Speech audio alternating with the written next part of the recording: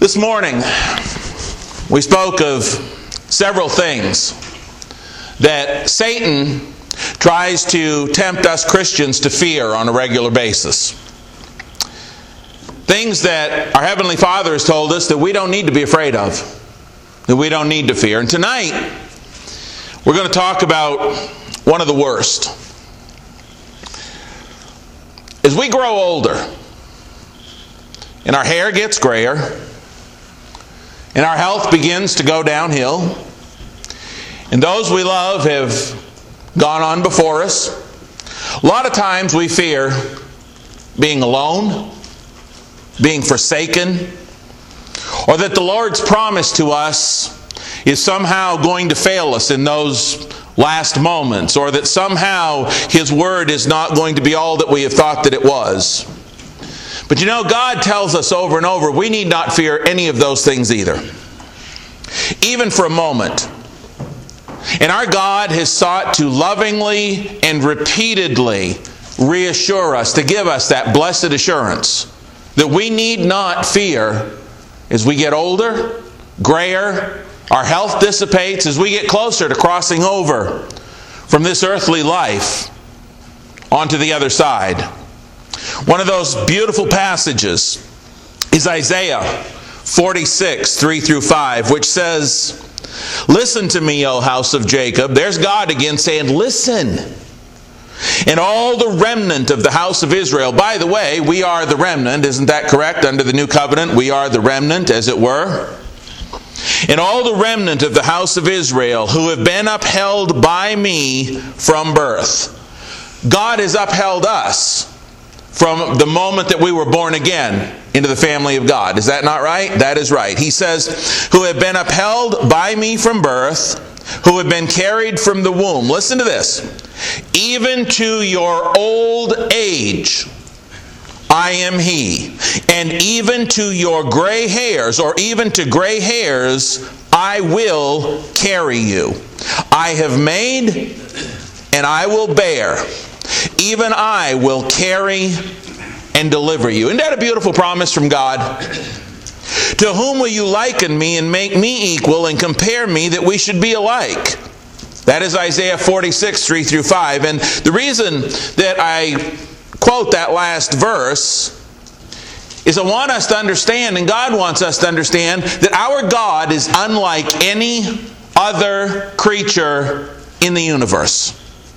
He is unlike any other creature in the universe when it comes to both His love for and His loyalty to His faithful children. We often talk about God being love, and God is love, but sometimes we don't use the word loyal when it comes to God. God wants for us to know that more than any other being in the universe, His love and His loyalty to His faithful children is absolute. From birth to death, all the way to death, and beyond, and everything in between. Isaiah 46, verses 3 through 5. And you know, there's a lot of others that understood this message as well. I'm not going to turn there, but Moses understood that. Moses understood God's love and loyalty. In Deuteronomy chapter 31, verses 1 through 8, we have a 120-year-old Moses who has seen a lot of things, been through a lot of things. He's failed God at times. He's let God down at times. And here he is at 120, and he's about to die. But you know what he told the people? He said, "Be strong and of good courage." He said to them, he said, "Do not fear, do not be afraid, do not be dismayed, because the Lord their God was not going to leave nor forsake them." Through all that Moses had been through, he understood it up until his dying day that God was not going to leave him or forsake him. What a loving, loyal God we have. Turn with me in your Bibles tonight, if you would, to Psalm 71. And I really hope you'll take some of these passages, because I know I'm getting older too. Now, some of you may have been around a little longer than me, some a little less. But I know that sometimes we struggle as we get older and grayer and more feeble. And I've jumping my notes here ahead of them a little bit, but I've heard more than one saint say, "You think I'm going to make it?" God wants us not to fear when that day comes.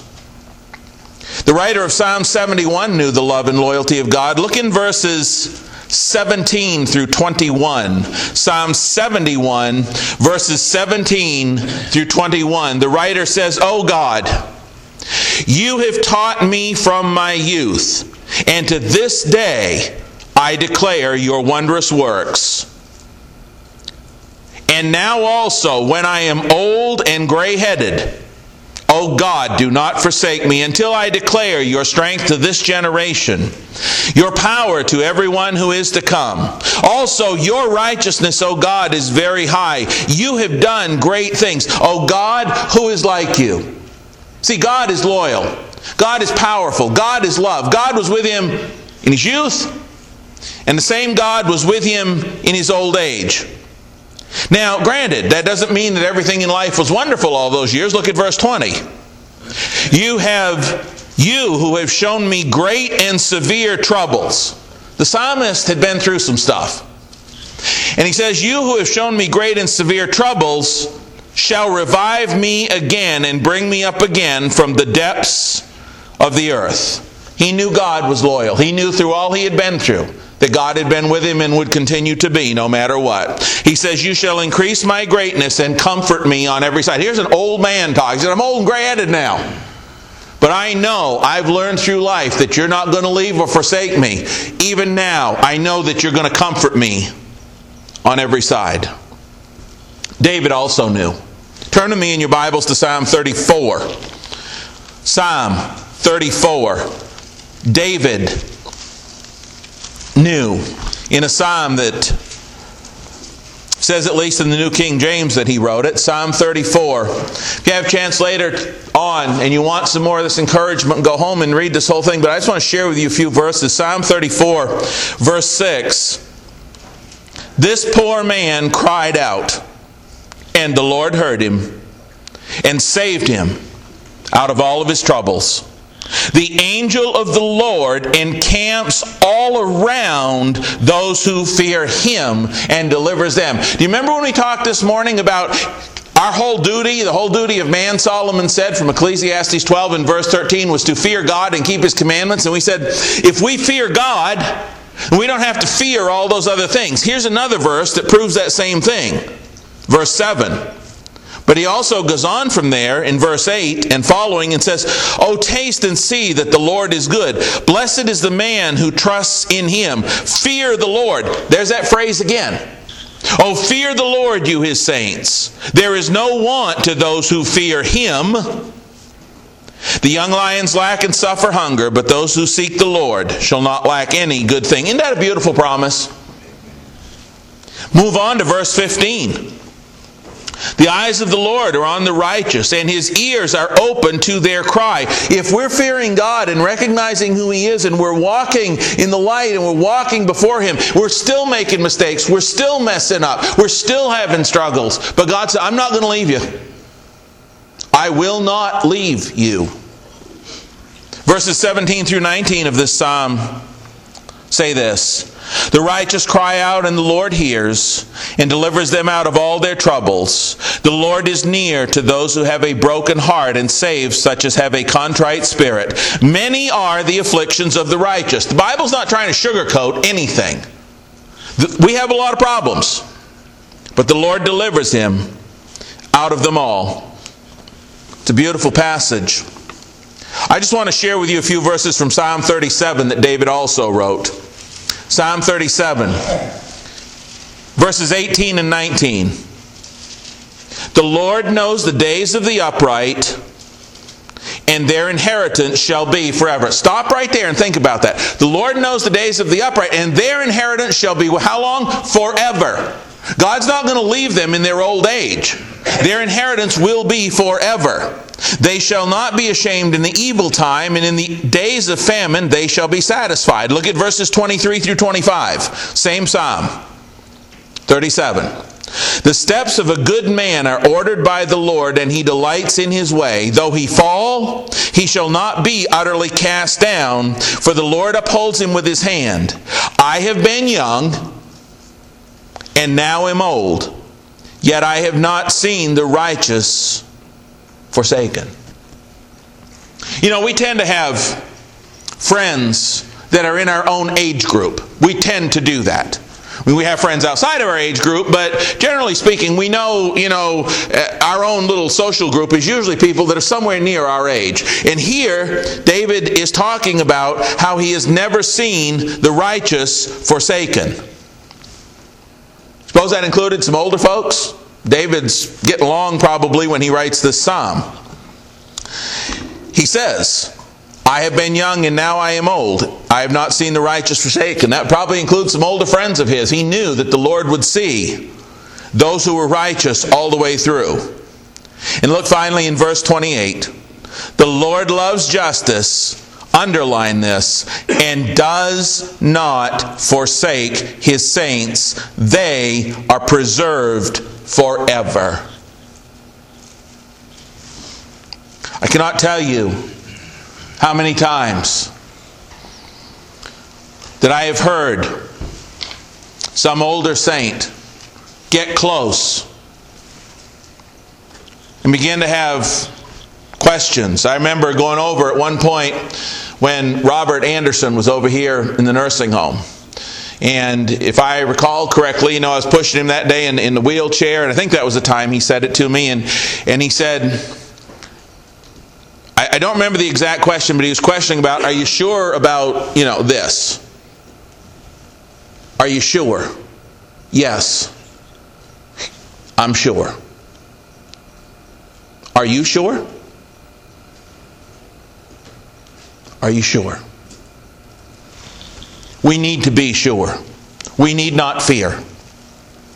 Because I want you to understand, and if you don't get anything else from this lesson, get this. Our God,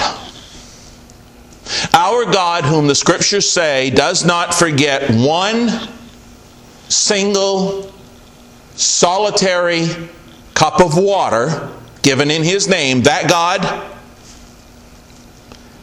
certainly, therefore, does not forget, nor overlook, nor throw away a lifetime of love and loyalty and dedication and adoration and service and sacrifice and worship given to Him. If He doesn't forget one cup of water, He doesn't forget years of service, years of adoration, years of sacrifice, years of love and loyalty to Him. Our God does not forget that. Hebrews 6, 9 through 12 tells us that. And God wants all of us to know, and He's put it into Scripture many times, that we do not have to fear as our time draws near if we've truly walked with Him. He is loyal to those who have sought to be loyal to Him. And you know what? Daniel knew this truth too. Turn to me in your Bibles to Daniel chapter 10. A little bit different context here, but there's a little bit I want to bring out of this. Daniel chapter 10, if you turn over there, please. We're going to read, first off, verses 7 through 12. Daniel chapter 10, verses 7 through 12.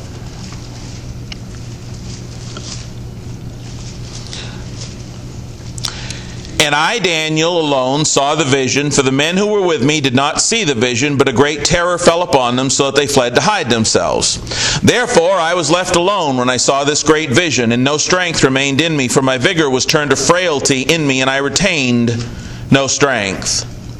Yet I heard the sound of His words, and while I heard the sound of His words, I was in a deep sleep on my face, with my face to the ground. Suddenly a hand touched me, which made me tremble on my knees and on the palms of my hands.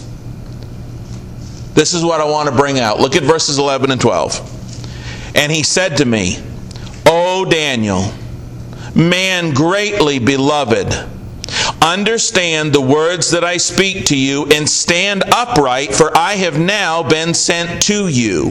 While he was speaking this word to me, I stood trembling. And he said to me, do not fear, Daniel, For from the first day that you set your heart to understand and to humble yourself before your God, your words were heard, and I have come because of your words. In the next few verses, Daniel is so overwhelmed that he is speechless and he retained no strength. But look what it says in verses 17 through 19 in the same chapter. He said, "How can this servant of my Lord talk with you, my Lord? As for me, no strength remains in me now, nor is any breath left in me." And then again, "The one having the likeness of a man touched me and strengthened me, and he said, O man greatly beloved, fear not. Peace be to you. Be strong. Yes, be strong." So when he spoke to me, I was strengthened and said, "Let my Lord speak, for you have strengthened me." I understand that it's a different situation, and he's giving Daniel this vision. I realize that this doesn't mean that Daniel's, on his deathbed. I understand that. But what I want for you to understand is this. The reason the angel came to explain those things to him is because Daniel was a much beloved person. He was much beloved by God. Why was he much beloved by God? Because he had set his heart to understand and humbled himself before his God. Therefore, God heard his words and wanted to reassure him in his situation. Do you see that? What I want for us to understand is God has not changed. We serve the same God that Daniel served, only we serve him as his children. And if he could say to Daniel, "The whole reason I'm here, Daniel, the whole reason I'm here is because God wanted me to come and give you blessed assurance." And I realize I'm paraphrasing.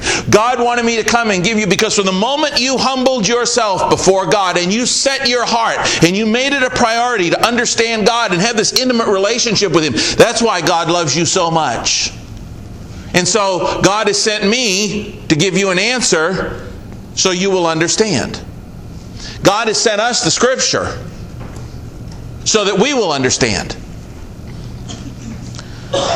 God wanted to reassure Daniel, and he wants to reassure us, that he can absolutely be trusted to hear the prayers of those who have humbled and devoted themselves both before and to him, and that God will always be loyal, no matter what age, no matter where we are in life, to those who are beloved, who humble themselves before him and do his will. God is the rock that cannot, has not, does not, and will not ever, ever fail. Isaiah 44, 6 through 8.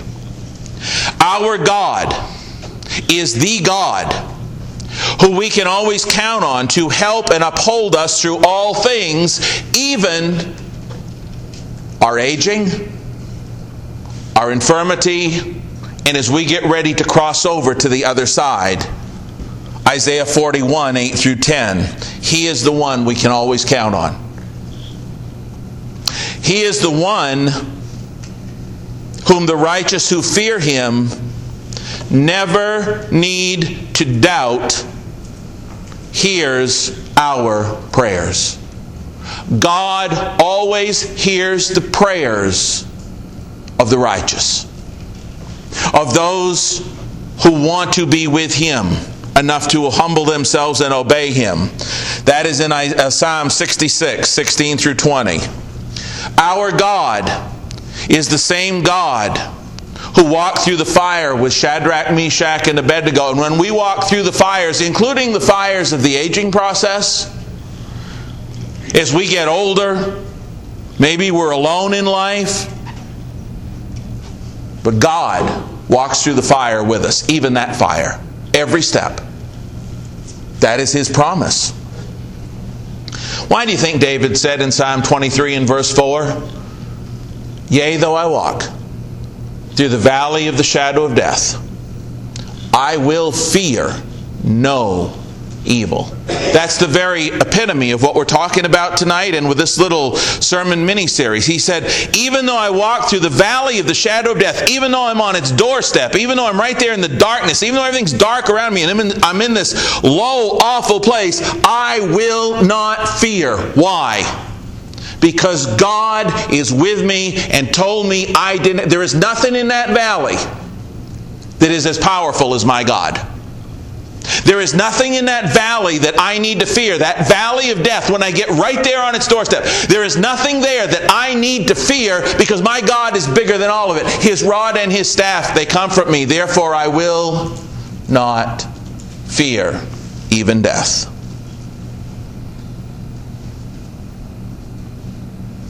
God does not want us to fear death. We're not supposed to fear death. We do not need to fear death. That's why Jesus came. Did you know that? That's why Jesus came. Jesus came, lived as we live, only without sin, lived in human form except without sin. And then Jesus was nailed to a cross. He died. He spent 3 days, or part of 3 days, with his body in the grave and his spirit in Hades, Acts 2. And he beat death. Didn't he beat death? Amen. He came back. Death itself did not have the power to hold him. We're told that in the Scriptures. Death itself could not hold him captive. And he came back and he appeared to those people. He appeared to his disciples. He appeared to Paul. He appeared to 500 at one time, 1 Corinthians 15. And what did he show them? You don't have to fear death because I have beat it. And if you belong to me, I will take you through it. Thy rod and thy staff, they comfort me.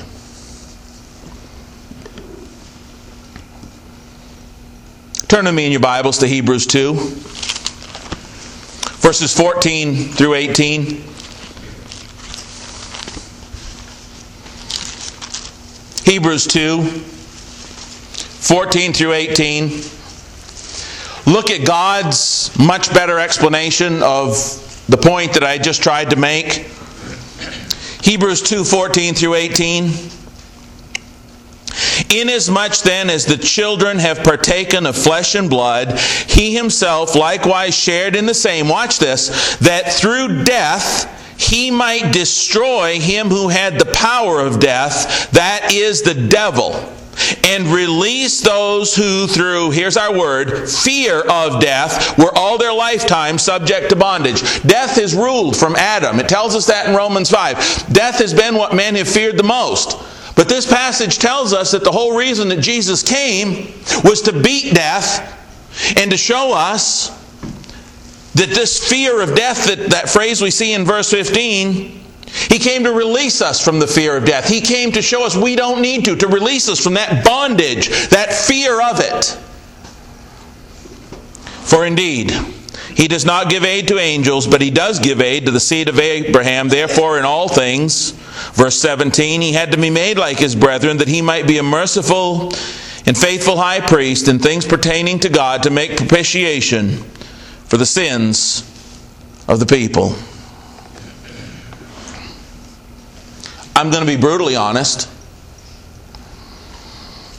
I think one of the reasons that we fear death, and I'm not looking to die early, don't get me wrong,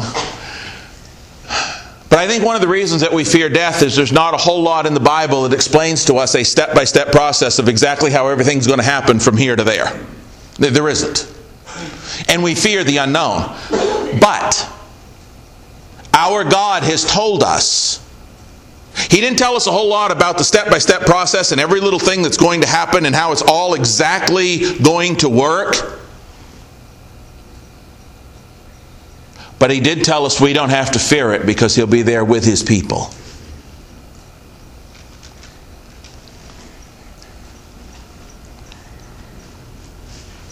He came to release us from the fear of death. Don't miss that in that verse. Now, perhaps the reason that some of God's children still fear death more than God wants them to, or more than they need to, perhaps one of the reasons, is because some of us still look at it from a worldly perspective. Sometimes we talk amongst ourselves, and we'll talk about this or that, or the obituaries, or somebody that passed away. And some Christian will say, well, any day above ground is a good one. The next time I hear a Christian say that, I hope I remember the correct response. The next time I hear a Christian say, well, any day above ground is a good one, I want to reply, perhaps, but any day above Satan's reach will be a far better one.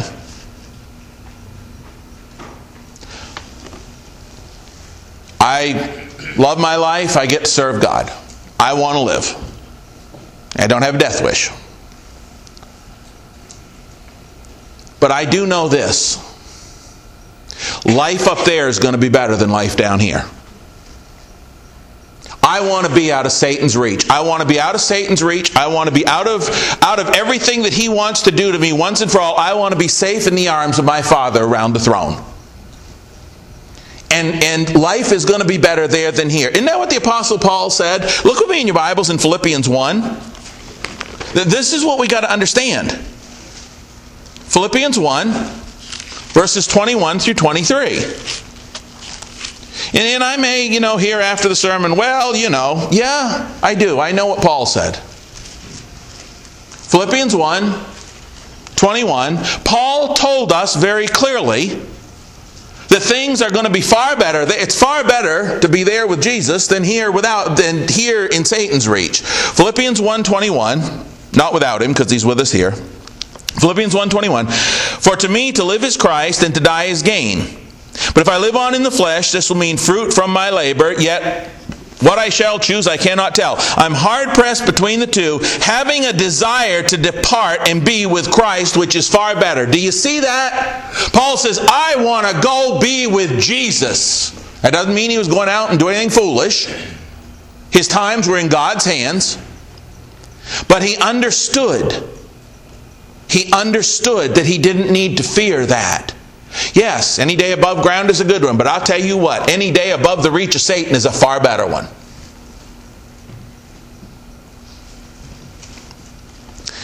In Ecclesiastes 12 and verse 13, it says if we fear God and keep His commandments, that's really all that matters. That's the whole duty of man. And we need fear neither man, nor death, nor so many things in this life that we sometimes fear. It sounds a little like Romans chapter 8, doesn't it? I want us to understand as we conclude tonight that we never need to doubt in our darkest hour, in our old age. We never need to doubt God's promise that we see in Luke 12 and verse 32, which says, do not fear, little flock. It is the Father's good pleasure to give you the kingdom. God wants you in heaven so much, He sent His Son to die so you could get there. You think He's going to leave you at the last minute? Let me tell you something. If God were going to leave you in your old age, if He was going to forsake you just before you cross over from here to there, then He's smart enough never to have sent His Son in the first place to pave the way for you to get there. He didn't pay that kind of price and say, hey, sorry, you're on your own. That's not the way God operates. Do not fear, little flock. God wants to give you the kingdom. God in His love and loyalty and faithfulness has told us, so much on earth you don't need to fear. Fear me. Keep my commandments. You be faithful to me, and I will be faithful and loyal to you. I have loved you. Love me back. Do not fear. The lesson is yours tonight. If you're not a Christian, if you've never been baptized into Christ for the forgiveness of your sins, if you've been living a life that is fearful of some of the things we talked about this morning, or fearful of the aging process, fearful of being forsaken, fearful of death, if you just need the prayers of the saints for strength, please come to the front as we stand and sing.